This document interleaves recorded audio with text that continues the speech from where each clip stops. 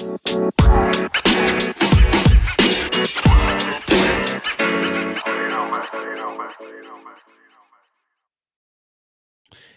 what's going on, guys? Episode 3 of the 808s and Bars podcast.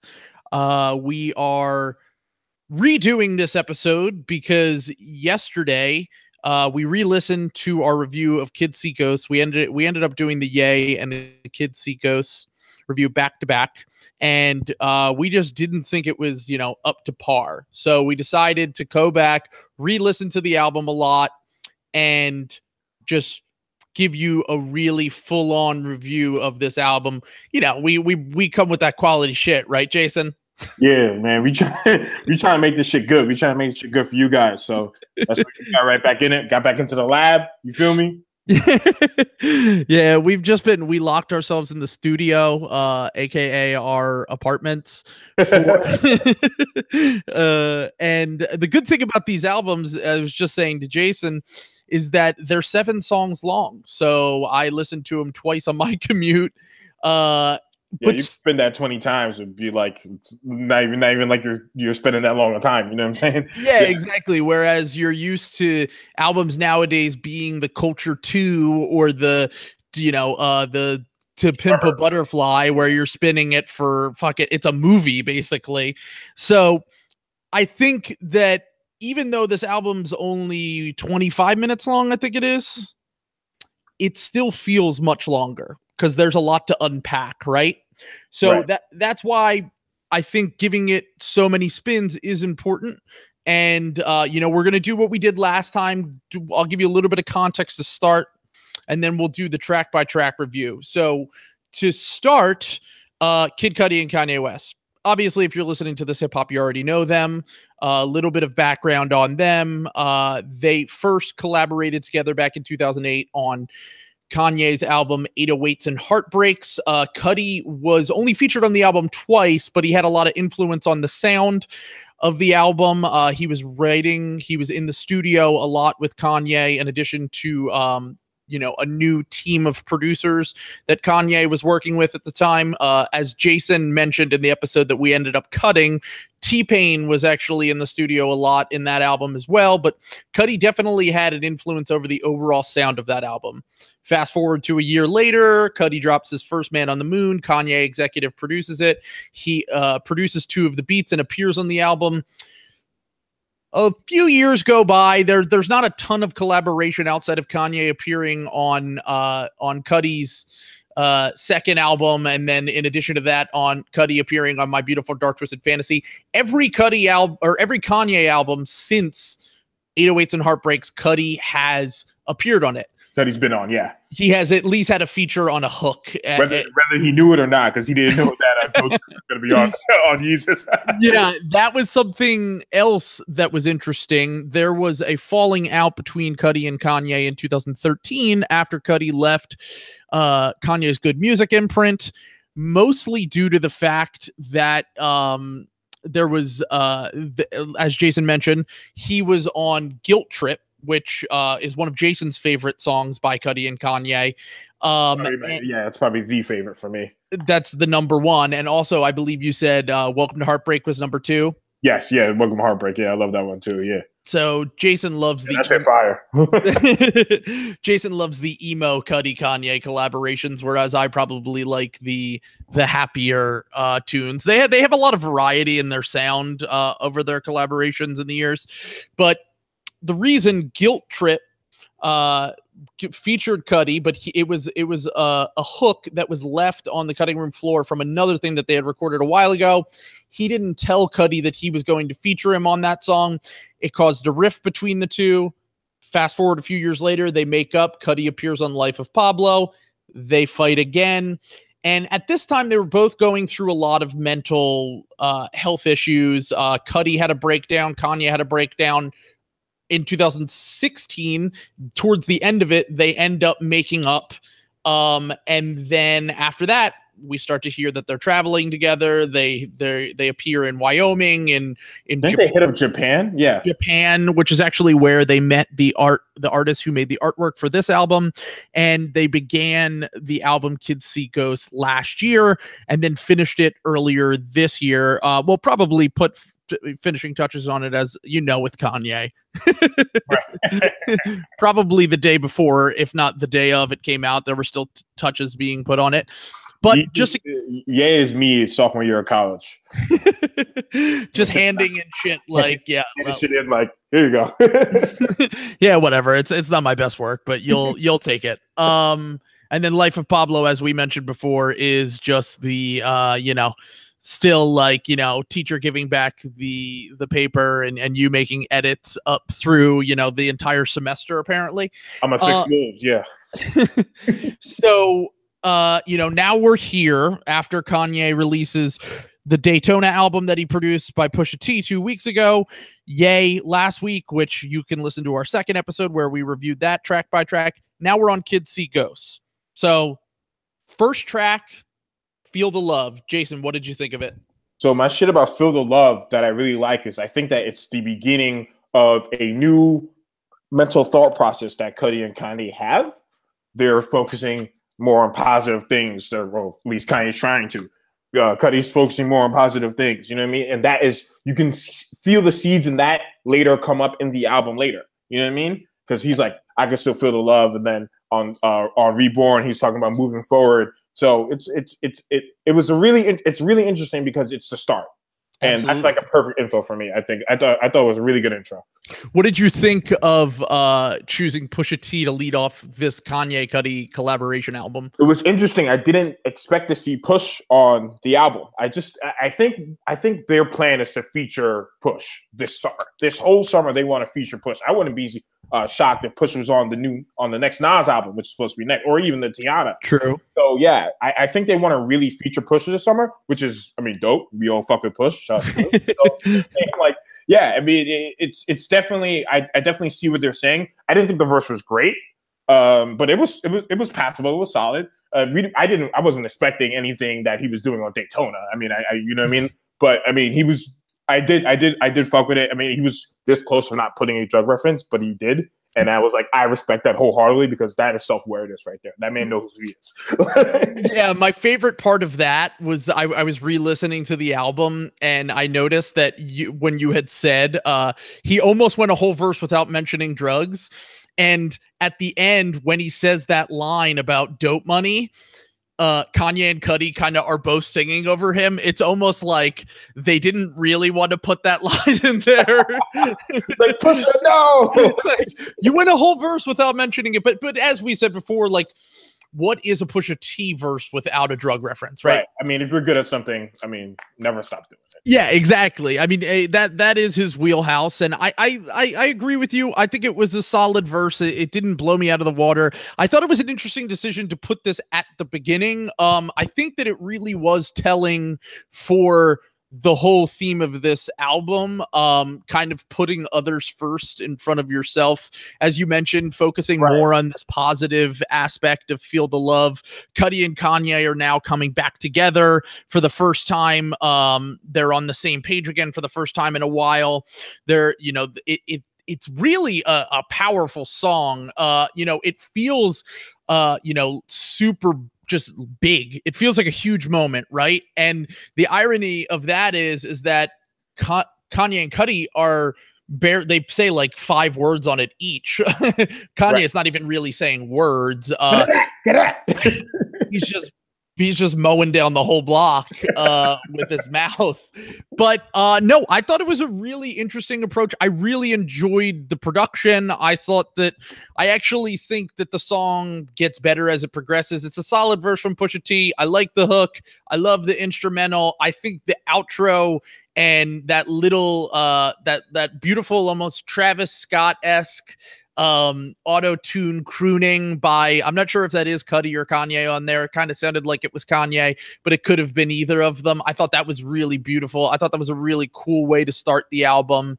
So yeah, I dug this track. I thought it was cool. Not my favorite song on the album, but I think that the intro of an album doesn't always have to be the best song. In fact, when it is the best song, I kind of get disappointed because it hypes up my expectations so high that the rest of the album could never live up to it. But overall, I thought it was really good, and it got me excited for the rest of the project for sure. I asked me later how I feel about him doing a little Travis Scott impersonation. I don't feel too good right now. But well, that was weird to me because Cudi, that was the one person I was surprised. I don't know about you, but if you know Cudi and Kanye's background, Cudi is like he's pretty much best friends with Travis Scott. Travis Scott is like the #1 Cudi stan. Yeah, and he's basically Cudi on trap beats. That's what he's going for. Yeah, right. I mean, I think that I think that's even a valid criticism that I hear from people. So for me, it definitely is a criticism, as you know. Right. Yeah. He's too much like Cudi at times. I think that Travis has really struggled to find his identity. Although I think as he finds his identity more, I like his music less, which is kind of funny. That's interesting because I saw him at Gov Ball. And I started to see the identity, and I started to see the appeal. I did. I really genuinely did. I did start to see the appeal. It was a pretty good show. So it's interesting. Yeah. And I think the concerts can really, like, for example, speaking of Kanye, Yeezus, before I saw that album live at Madison Square Garden, I didn't like the album, but then I got what they were going for, what he was going for on that album, and I loved it. Yeah, I mean, I've heard people say that Yeezus tour is like the greatest show they've ever seen. Like, it's legitimately the greatest concert I've ever been to in my life, and I've been to some really, really good concerts. So the reason I was surprised that Pusha T was featured on here as the only rapper and not Travis Scott. Well, I mean, you know, Ty Dolla $ign and Mos Def are featured later, but they're in singing. The reason I was surprised is because, you know, Kanye is, you know, obviously Travis Scott looks up to Kanye. He's seen a little bit of as Kanye protege, and then also Cudi and him are very close. So I thought it was a little bit weird, especially considering that at the end here, I thought that that part reminded me of Travis Scott, but it, you know, that's like saying, you know, it reminds me of Travis Scott, but at the same time, you know, it's Cudi. Like, right, exactly. You know, it's Cudi, it's Kanye. These are the guys that Travis Scott looks up to. These are the guys that influence him. So who really owns that style? Who really owns that is very interesting. Exactly. And then we transitioned into the second track, which is Fire. What did you think of this song? So I remember in the first time we recorded this, I kind of dissed Fire. I changed that completely. That shit sounds like Black Skinhead. I don't know what you heard, but I think that shit sounds like Black Skinhead. A little bit, you know what I mean? The background stuff you hear, and Kanye's kind of the braggadocio, I love your shit talking, you know what I mean? You ain't right. You do it yourself. And it's just like I felt that on Black Skinhead. I don't love Black Skinhead anymore as much as I used to when Yeezus first came out. I think it's probably like the 5th best song on that record. But I mean, I felt Fire felt like Black Skinhead to me, and I really like the Cudi verse. He goes, "It's so many days I prayed to God, all this pain I couldn't seem to find a way. On a mission, live and carry on." It's like that's what we were talking about. It goes back to the I'm focusing and being more positive type shit type atmosphere that he's doing, and I just appreciate. You know what I mean? I just think that I when I'm listening to that, I mean, it inspires me. You know what I mean? So that's the type of Cudi we fell in love with. You know? Absolutely. So I thought it was good. I thought it was dope. Yeah, I totally flipped on this. Was the first time we reviewed this. This was the worst song on the album to me. Yeah. Even if it was the worst song on the album, I still don't think that's a bad thing because I don't really think there is a bad song on this album. What you said about Black Skinhead is really interesting to me because I think this is a lot of people have different perspectives coming into it. I could hear kind of a little bit of, you know, maybe a more minimalist, maybe a more chill version of Black Skinhead, which is a super hyped up, aggressive song, which I still think it's a great song. It's the coffee shop version of Black Skinhead. The Kid Cudi version of Black Skinhead. Right. Oh, yeah. There you go. Yeah. That's actually what I was thinking was that it's funny that you would hear a Kanye song in it because I hear Man on the Moon 2 era kind of Cudi coming up with this, but it really is a perfect combination of their sounds, right? Kanye's talking his shit. Cudi's kind of talking his shit a little bit, but even Cudi at his most shit talking is still humble, right? Right. Beautiful madness. You know what I mean? It sounds like It sounds very proper. It's not I'm the best. It's not beating your chest, right? Yeah, and that's not really what he has ever done, and I'm kind of glad he doesn't. He doesn't, act as if. I think the cockiest that you're going to hear him on is, just some general shit talking records. But overall, I think that this song is it really sets the stage well for the rest of the album. It is fire. I think you get best of both worlds. You're starting to see their style come together here, and it's a beautiful thing, beautiful madness, as he said. That's the only way collab albums work. If both people are pushing that load, you know what I mean. If you're seeing two people that you're a fan about music, and you listen to their music, and you see two people and they're working together and they still have their both identities and they're coming together. I mean, that's what made us like Watch the Throne. That's what made it like Mobb Deep and Alchemist. You know what I'm saying? So like, both people need to be pulling those loads for a collaboration album to work.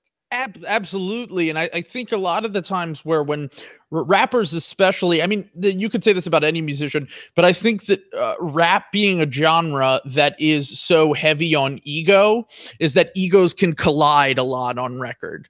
To me, like, I'm trying to think of, I mean, I think a perfect example of where you said like the styles were married is Watch the Throne, is like the ultimate egotistical rap that works well together. Right. But it also has this edge of, social awareness. It has this edge of just pretty much just it's a victory lap of an album that also is analyzing the American society at the same time, and the African American experience within that society. Now, I didn't expect that coming into this album, just because I did not either. Yeah. Just because I don't really have, Cudi has never really spoke on that before. Kanye has, definitely. He has for a few albums, but his more recent output has been more about his personal life. And I think that where these two work really well together is that they find that balance on this album, right? Where they're talking a lot about the world at large. I mean, Cudi more so about his personal life in a very beautiful way, between his singing and his melodic rapping, and then you have Kanye speaking on a lot of societal issues later in the album. I mean, this is the first song where I get to the direction that they're going, and I really fuck with it. I think it's really good, and that's my thought. I just think this album is definitely blew my expectations out of the water, and I already had pretty high expectations. I don't know about you. I did not have as high as expectation as you did, just because I can't feel like I can trust Kanye anymore. You know what I mean? That's a very fair criticism. Yeah, just like as a musician, like I don't know if I could trust him anymore like that. But I did. Or as a person, let's be honest. Oh, right. No, that was not even a question of that was a given.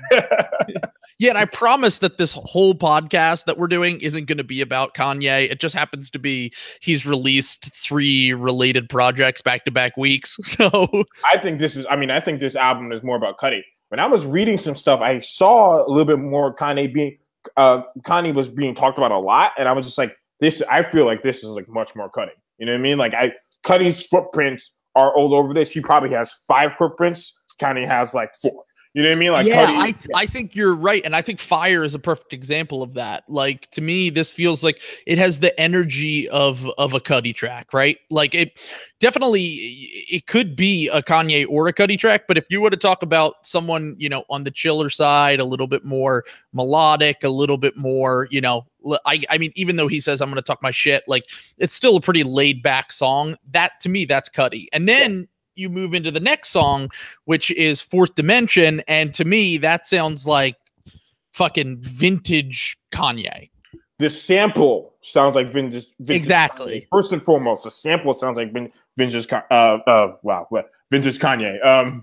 Yeah, down the chimney he will come with his big great smile. You often find with the kiddies are swinging the latest style. It's like that, they're going for, we're giving you Christmas presents. This is a braggadocio song. They're like, we're Santa, we're giving you presents, we're out here. You know what I mean? We're taking our throne back. So this is I think the most Kanye we've seen, because that sounds like 2005 and 2007. I'm coming in for the summer. You know what I mean? So this one's definitely the most Kanye on the record. I don't know if you thought that. I definitely agree in terms of the production, absolutely, and I even think that it has that old school Kanye feel, but in a modern context, just because it goes so much heavier than old Kanye does. I think that old Kanye, we had moments where you would get these heavy songs, but overall, he's really honed in on taking his old style, and I think that's what you start to see on Life of Pablo, and he tried it on Ye and it failed miserably, but here it absolutely works. Like it's just like it's from a 1936 Christmas movie. Like, yeah, that's the type. Yeah, that is the type of grandiose. When we hear Kanye West in the past, when we heard him in the past, that is what we're hearing now. The grandiose idea, and it fucking works. That's like what.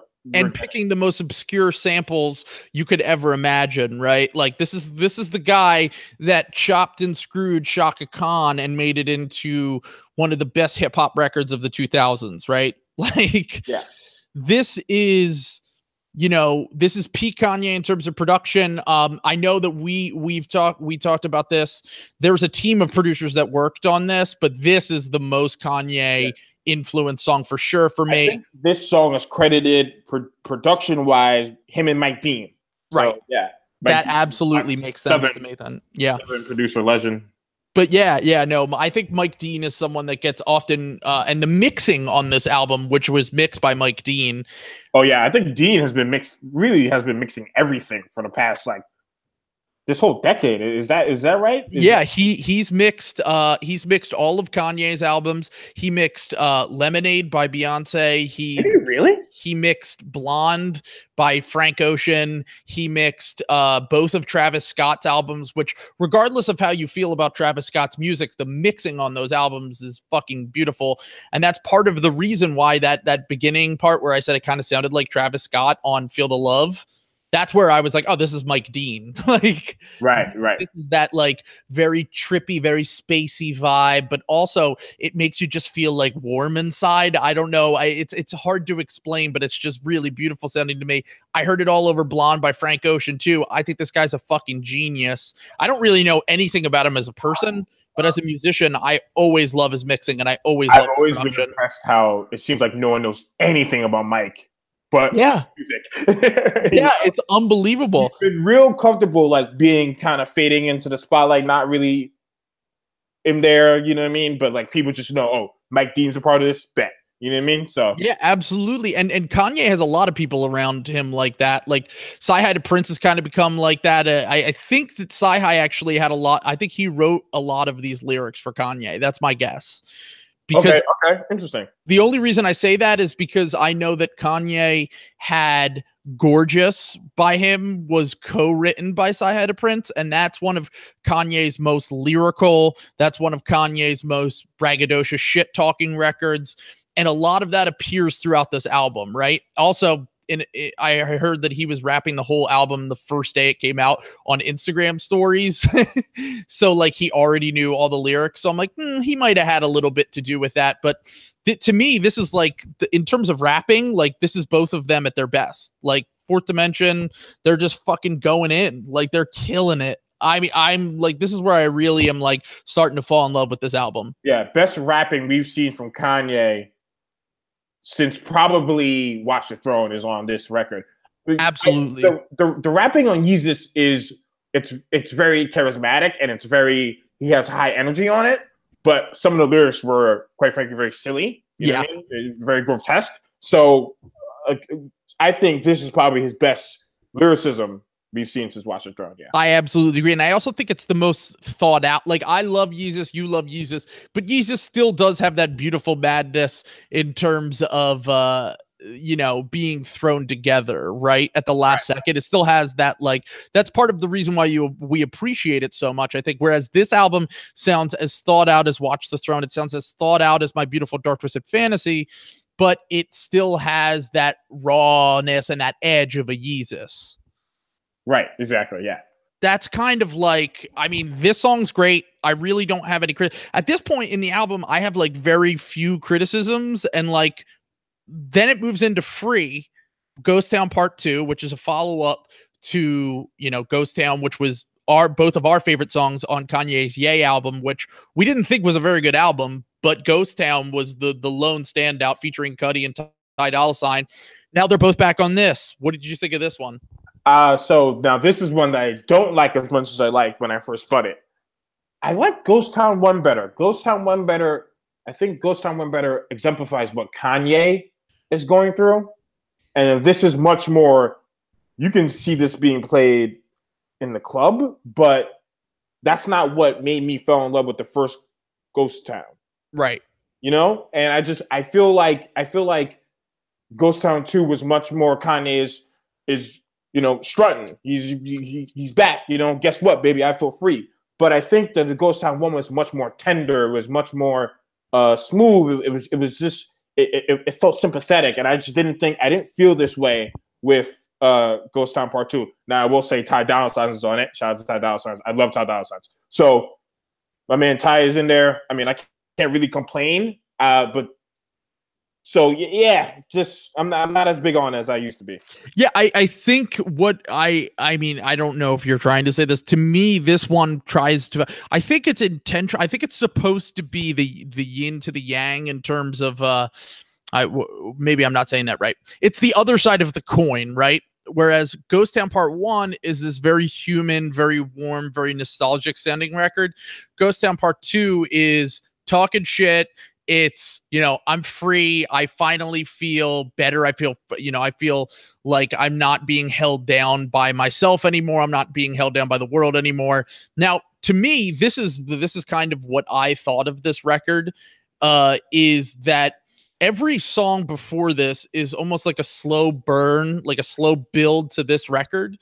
And when you get to this one, it's kind of like, okay, I'm free from, you know, everything in my past. Like on the first 3 songs specifically, they are pretty much all talking shit. There are moments where you get like parts of their personality and parts of what's going on in their lives, but really they're just talking shit throughout the whole thing. And it's building up to this moment where they're free, right? They're finally like, you know, they're past all the petty shit in the past. They're past all the, you know, the excess, all this stuff that really doesn't have any substance to it. Right. Right. And I think that this song works really well. I don't know. I have a hard time picking between this and Ghost Town Part 1. I think I like this song a little bit more just because it sounds a little bit more thought out. Ty Dolla $ign is fucking unbelievable on this song. He's the best part of the song, let's be honest. Yeah, no, he definitely is. He definitely is. On an album where it's been like that for a while too. Yeah. Yeah, you'll hear him on a track, you'll be like, wait, was Ty Dolla $ign's best part of that track? Oh, yeah, no, he definitely was. Like, and this is something that I think anytime he's on a Kanye song, it's incredible. I mean, he was on Real Friends. He made that song. He was on Fade. He makes that song. Like every time. Yeah, he makes that song. Absolutely. And I said this before. I feel like Kanye is like the Bill Belichick of hip hop. Like he takes guys you know, that are just like, no, I'm not saying anything bad about Ty Dolla $ign. I think he's wildly talented. And also, I think that really speaks to the level that Kanye hears it in Ty Dolla $ign. And he takes that talent and he takes it to its highest peak, right? So I'm talking Randy Moss in 07. I'm talking about Tom Brady's whole career. Yeah, exactly. That's fine. I wouldn't go that far, but I would say, you know, I think about, like, for example, Patrick Chung is a safety that is a Pro Bowler for the Patriots. He played 2 seasons for the Eagles and he was fucking terrible. Now, I'm not, you know, a perfect example of Kanye doing that is taking Post Malone and putting him on Fade and making him sound good. So, which is a nearly impossible thing to do.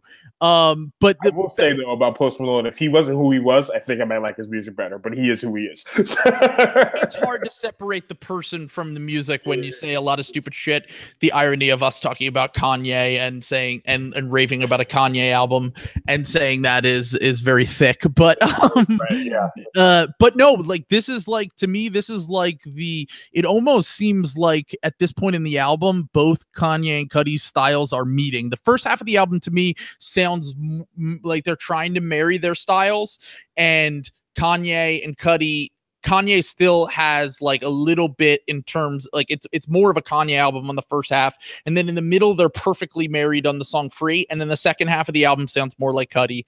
That's my take on it. Yeah, they're like at the altar right now. You know what I'm saying? Like they're like at the altar right now. They're trying to get it done right now. Yeah, that's a perfect metaphor for it. We're on the stretch run. We're on the stretch run. Like, let's do it. Yeah, absolutely. And then, so I think this song's fucking incredible. I love how psychedelic and fucking just heavy it is.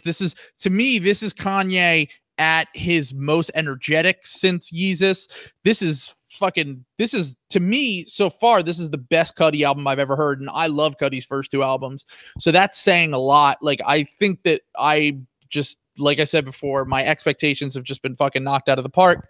Then we go on to Reborn, which my interpretation of this, before we hop into what you thought about it, my interpretation of this song was that it was kind of like not the come down, but like the hangover from Free. So like in Free, you're getting like this peak in terms of just really just, like you said, talking their shit. They feel free. And then Reborn, crash back down to reality. You're back to real life. Here we are in Reborn. I don't know what you thought of it, but that's Reborn, how I took it. I think Reborn's the best track. Oh, you stole my best track. I did? No, it's okay. Yeah. No. I think Reborn's the best track. I mean, this chorus is classic Cudi. And this is, it's too early to make claims like this, but ask me in a year or so, this may be one of his best hooks. You know what I mean? Yeah. I'm so reborn. It is the hope when you're falling down. It is the I hit rock bottom, I'm getting back up type of music that we love from Cudi. Absolutely. Kanye too. I mean, this is what we want him to be. This is what we imagine him to be. He is not that, and that's what we have learned, but this is what we imagine him to be. Falling down to that hole, I'm keep throwing punches, keep coming at him. That's the underdog mentality that we heard in The College Dropout. He's like, I was off the chains. I was off the drain. I was off the meds. I was called insane. I mean, those are the rhymes that made us fall in love with him. And this is there. This is it. And also, like, this is the human side of Kanye that was lacking on Ye. Like, we got split seconds of this, but now you're seeing really what it's like. And even though split seconds of it on Ghost Town, but this isn't him all mine talking about come. You know what I'm saying? This is exactly. that one up again, but this is some serious shit. This is the earnest that we want. You know what I mean? And also, like, all the shit that Kanye has done over the past few months, infuriating a lot of his fans, including both of us. This is where you're like, shit. I feel like even though he has said all this awful shit and done this awful shit, I start to feel for the guy, because clearly this is one of the most potent mental health records I've ever heard in my life. Like, in terms of like just feeling disconnected to the rest of the world, in terms of like, yeah, this is so clear in that this is the best. This is the most clear they've sounded. I mean, Cudi goes, I have my issues. Ain't that much I could do, but peace is something that starts with me. You know what I mean? It's beautiful. I mean, right. It really is. Like, this is one of the most beautiful songs. Like, it instantly became one of my favorite songs, like, period. Like, I like the first time I listened to this, I got absolute chills. And to me, music, like, it usually takes a while to give me that feeling, because it gets connected to something in my life, whether, whatever I'm going through in my life, or, a nostalgia effect, whatever it is. This song from the jump gave me chills. Like, I mean, like you said, this is marrying their old styles perfectly, but then taking it to the next level. Like, Cudi's never sounded this sincere. Kanye hasn't rapped like this in forever. And also, he's getting across what he couldn't get across on his last two albums in a better way. And sometimes I don't like when it's like cut and dry, like this is what the song's about. But when you deliver like this, that's totally fine with me. Like, when you can make a song this good, like, even, and my lone criticism of the song the last time we talked about it was the end being reborn, like him just repeating it over and over and over. But now I get it. It's like a mantra that he has to keep telling himself, right? Right, exactly. It's like he has to keep telling himself he's being reborn because he wants to believe it. Yeah. And that is like fucking genius to me. And also just to, attach this to Cuddy's personal life. When he went away after he had his mental breakdown, he posted on Facebook that he will come back reborn. This is fucking full circle moment, man. Like, this is just a fucking beautiful song. And I can't believe how much I love this album. It's like, for me, it's like this. There's cliche things we say, right? This is music. This is what music should be. But when something delivers like this, I'm gonna be cliche. This is what music is. This is why we're here. This is why me and Trey are talking about it right now. Because absolutely, it got to us. You know what I mean? So I thought this is the best track. This by far, yeah. This is like you said, this is why we listen to hip hop. This is why we listen to music. This is just pure expression. Beautiful song, loved it. And then we move into the next song, which is the title track, Kids See Ghosts, featuring Yaslin Bey, aka Mos Def. What did you think of this song? And what did you think of Mos Def's feature? I want them to give Mos his due. Give him some bars. Let him spit some more, you know? Like, yeah, I mean, you get Mos on the track. Look, we all know what Mos can do. I mean, Mos is great. I mean, you got, I'm calling him Yasin Mos Def Bey. If you, yeah, I mean, if you got the man on a song, give him something. So that's the only thing on that track that I'd rather have seen. I'd rather have seen Mos get a little bit more of shine, a little bit. But I didn't think this track is like, weak or anything or mid. It's not up to the standards the previous track was. And that's the thing. It's just like, I just got the best song of the album. I just got something brilliant. Yeah. I want that same energy. Keep that same energy. And like it was not kept. I totally understand that. And the thing with the Mos Def feature is I actually don't think Mos Def gets enough credit. Like, I mean, as a rapper, everyone knows Mos Def is unbelievable, but this is a guy that before Kanye did it, before Cudi did it, before Kendrick did it, before all these mainstream rappers that have attained an insane amount of popularity, like in terms of experimenting with different sounds in hip hop, Mos Def was pretty much at the forefront of that. Oh yeah. I mean, the Ecstatic, that's probably my favorite Mos album. I mean, this guy has been working with different sounds, which is, I mean, I'm kind of annoyed that they didn't give him a verse on this either, but I thought he worked well on that hook. I thought he gave it a real eerie vibe. I love the outro part.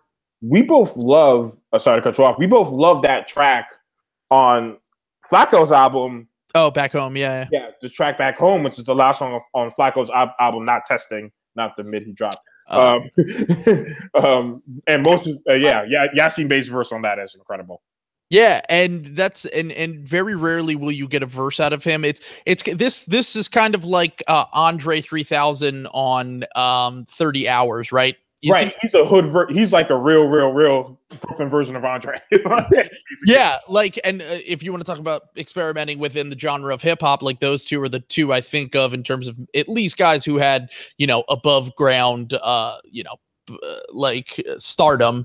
And this is where when you see featuring him, like you just want more. Like you see featuring Andre 3000, oh, you're gonna get a verse. It was disappointing they didn't give him a verse. Also, Kanye's verse on this, it's not bad. It's actually lyrically, I actually think it's really good.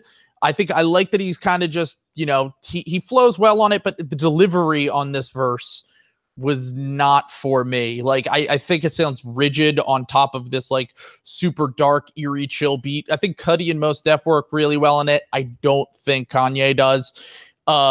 It's not bad. It's not the verse that we got on the next track, and it's not the verse that we got on the previous track. Right. So now you're sandwiched in between two songs where you get some of the best Kanye verses, period. And yeah, this song is probably now my worst track. But it's still not a bad song. Like, I think I like this song a lot. Like, that's how good this album is that even at its lowest point, I still think this is a song that I enjoy the vibe of it. Whereas I was saying, this is why I think the second half is like a Kid Cudi album, right? Like, yeah. Really chill, really dark, really eerie. My favorite Kanye part on this song was that little creepy little laugh he does at the end, and it sounds like a horror movie. There's a lot of horror movie elements throughout this album. Right. The first track is definitely a horror movie element. You could definitely. Yeah. Yeah. And then again on Fourth Dimension, you get those creepy the creepy laughs. You get it here, a little bit of like high pitch. Yeah, I think it's really cool that they're tying that all together to the concept of Kids See Ghosts, right? Like, you know, it sounds like a horror movie title. Like I definitely love that whole like vibe and aesthetic throughout the whole album. Although this is probably my least favorite song, I still think it's a good song. I think it says a lot about the album. And then the last song, which is Cudi Montage. Before we get into this, do you know why they called it Cudi Montage? Yes, the Cobain documentary. Is that right? Yeah, Montage of Heck, which is a great documentary. If it's an HBO documentary, terrific. If you haven't seen that, go see that. Yeah. And we're both big Nirvana fan. I mean, I know you're probably a bigger Cobain Nirvana fan than me, but I love Nirvana. I thought that was really cool. They called it Cudi Montage because of that. And Cudi being obsessed with Kurt Cobain, as you could tell on arguably his worst record, Speeding Bullet to Heaven. Cudi. Same to me. Same here. Yeah. Same here, buddy. So what did you think of Cudi Montage? I think you spoke high of it last time we I mean, I'm still high on it. I love Kurt Cobain. I love Nirvana. Nirvana's probably the first American rock band that I got into. Might not be the first rock band because I was real into the Stones from a real early age. But it's probably the first American rock band that I discovered. It's a good one. Yeah, and like grunge is like that. Even like grunge rock in general is like the first American rock genre that I studied. So I mean, I love Cobain, and like Cudi has that type of like tortured soul, you know, type of personality that Cobain had, and I think it's a perfect fit. The way the riff sounds over Cudi's voice is, I mean, yeah, it's terrific. So yeah, good job by Cudi there. And the Kanye verse is it's solid.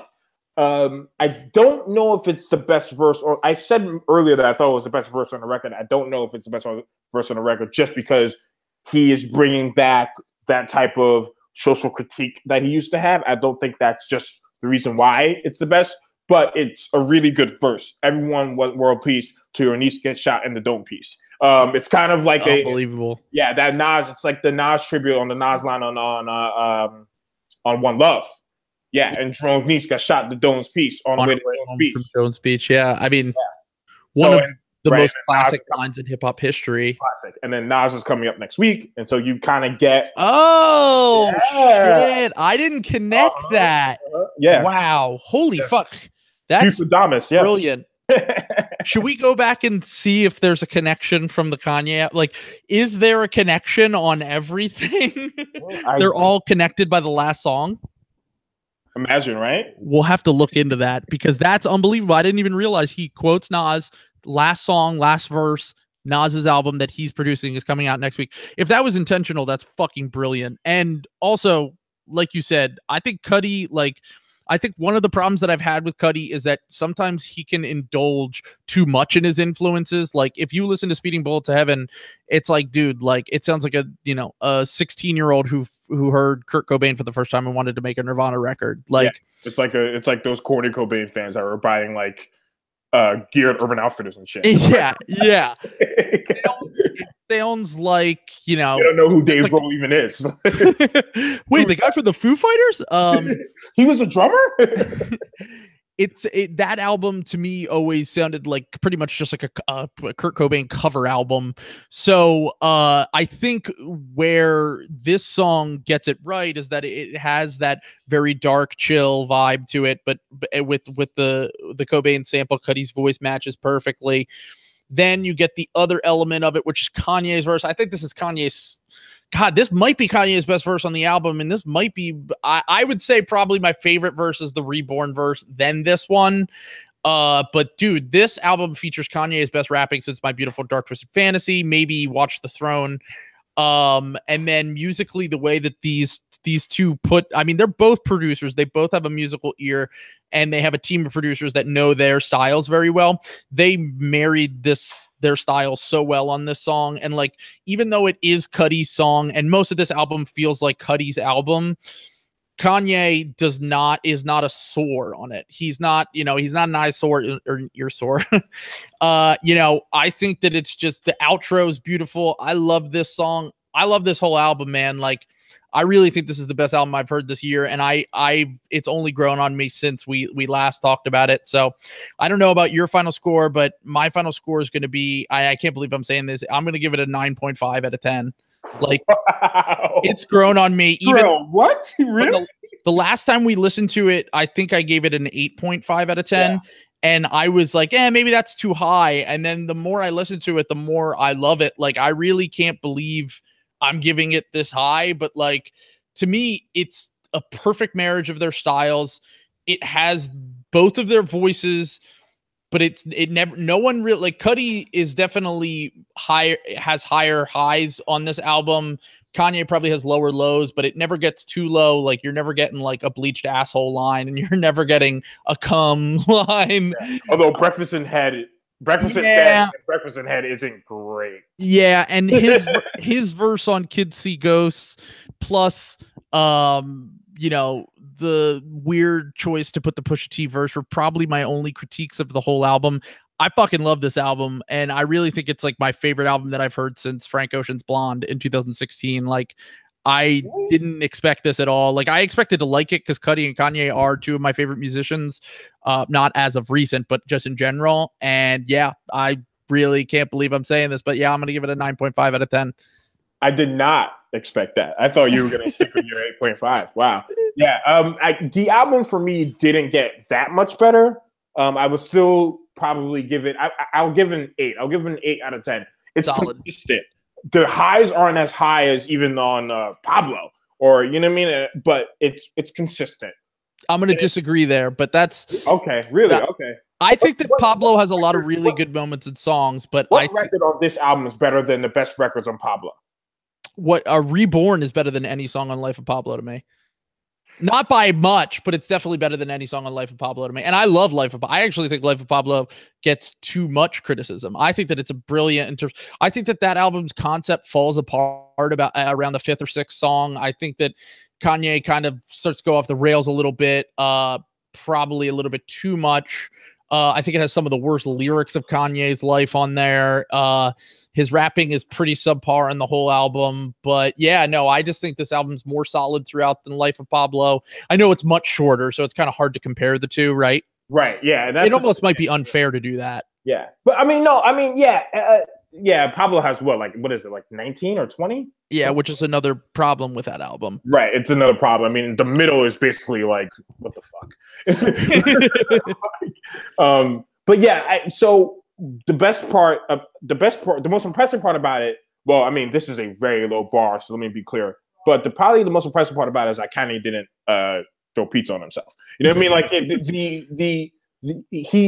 it looks like he was trying. It looks like they were both trying. It was made, efficiently, but it was also made.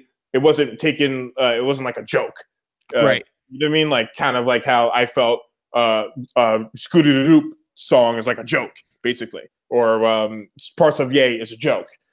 This is like, I don't feel that way, so that kind of propels the album a little bit for me. So I'll give it an 8 out of 10. I mean, this is not the best I've heard either artist. Let's be clear. So I don't even want to like, kind of gas it that much. But but 9.5. I think the 9.5 is absurd. It's no. I don't think it's absurd. I think it's dope because I do believe that this album and other listens might become better. So I'm not even that mad at the 9.5. Like, I definitely do get it. There are some like intricate stuff about this where you're like, oh damn, that was cool. You know what I mean? So right. And I think that the reason that I love this album so much is because of what you said about how they took the album super seriously, in terms of, you could tell there was a lot more thought that went into this album. The concepts there's a ton more thought going into them. The structures are all different on pretty much every song. And then in addition to that, you're getting both sides of what I like about Kanye and Cudi. Like, you're seeing elements of the fun side of their personality, the serious side, the shit talking side. Like, to me, this has it all. I don't think, like, I would give 2 of Kanye's albums almost perfect 10s. Like, I would give My Beautiful Dark Twisted Fantasy almost a perfect 10.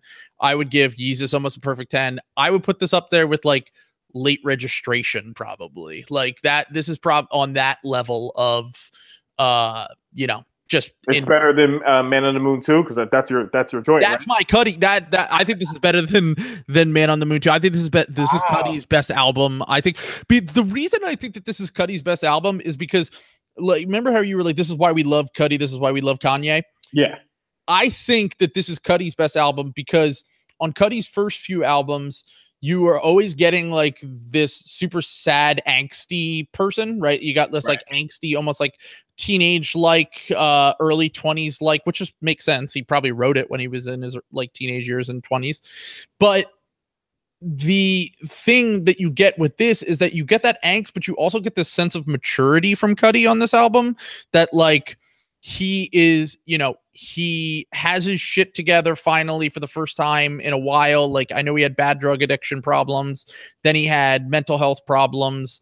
It feels like he's starting to like really like work on his craft. And like, I think probably working with Kanye is, you know, they always bring out the best at each other. Some of their best songs of their careers are when they're on the same song together.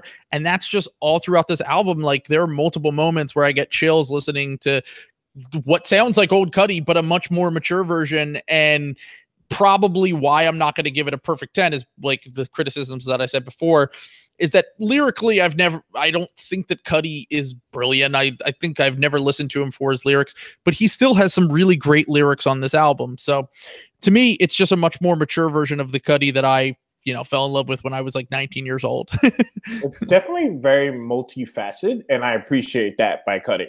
We haven't always seen that from him.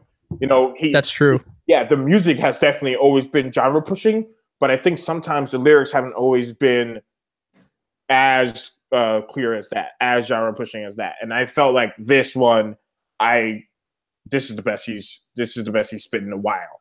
Yeah. Do you think it's better than the first Man on the Moon? I do not think it's better than the first Man on the Moon. That might be a little nostalgia, but I just think the first Man on the Moon, like you saw someone come in and you were like, oh wow, he might be a part of this game for a very long time. And not knowing at the time that he was gonna, you know, I mean, Day and Night's on that album, so I don't know what I thought. But I didn't know he'd have all these issues. Right. And it feels good to see him back up here. You know, like it feels good. Yeah, so, it really feels like a you know, a victory for him, and it has been a while. Right. And it's a victory for us because of it.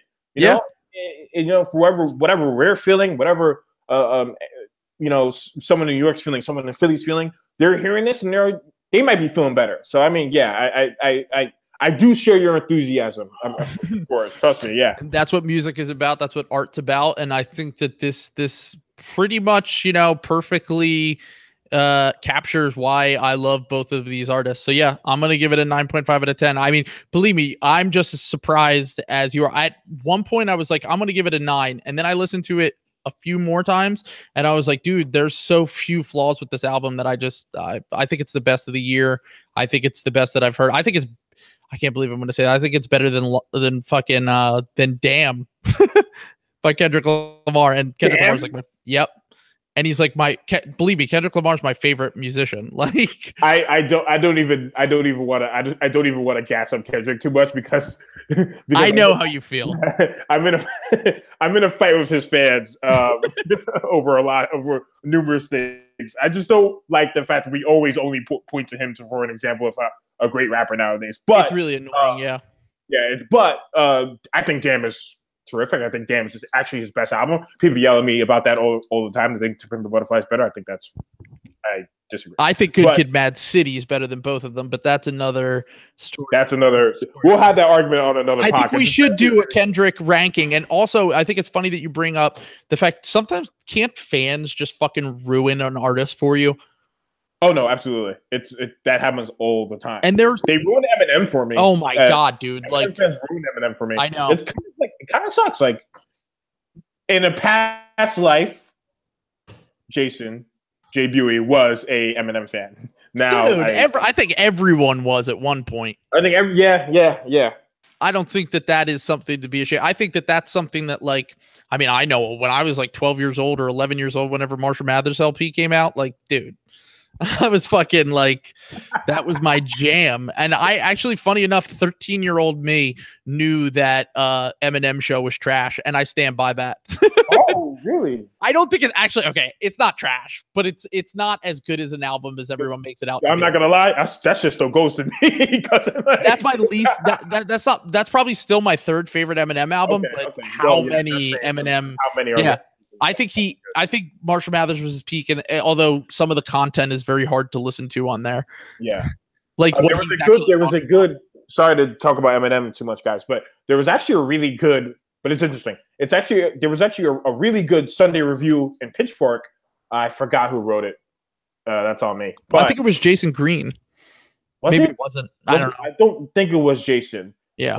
I don't think it. It's definitely started with a J. I know that, but it could have been Jeremy Gordon. I don't know. But I read a ton of reviews, so I can't even keep up. Yeah, but it was great, and it really spoke about the album, what it meant for Middle America, and like the kind of America that like rap wasn't really represented by, Right. And at one point, that was kind of important.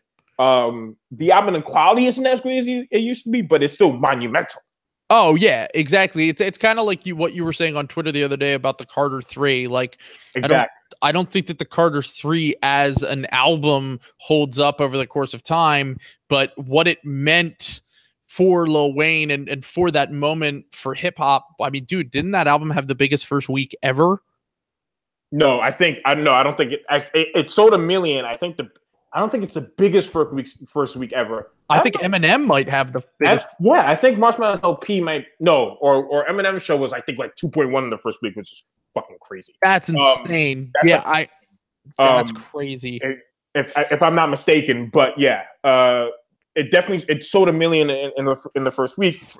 Since the Massacre by 50 Cent. Right, and for a guy like Wayne, for what he was like in 2004, and then like the mixtape run, it was a grind.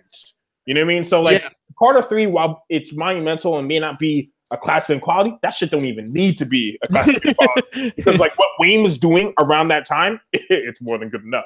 I think that Carter 2 is a borderline classic. Like, I think that album holds up. It's got a few misses for me. Like a couple more. It's J.R. Smith like a couple like more like a couple less bonehead plays and a couple more open threes. You got a classic. All right, I think that's as good of a spot to end it. I think we'll have to talk about a lot of the things that we ended this podcast on. We'll talk about them at a later date.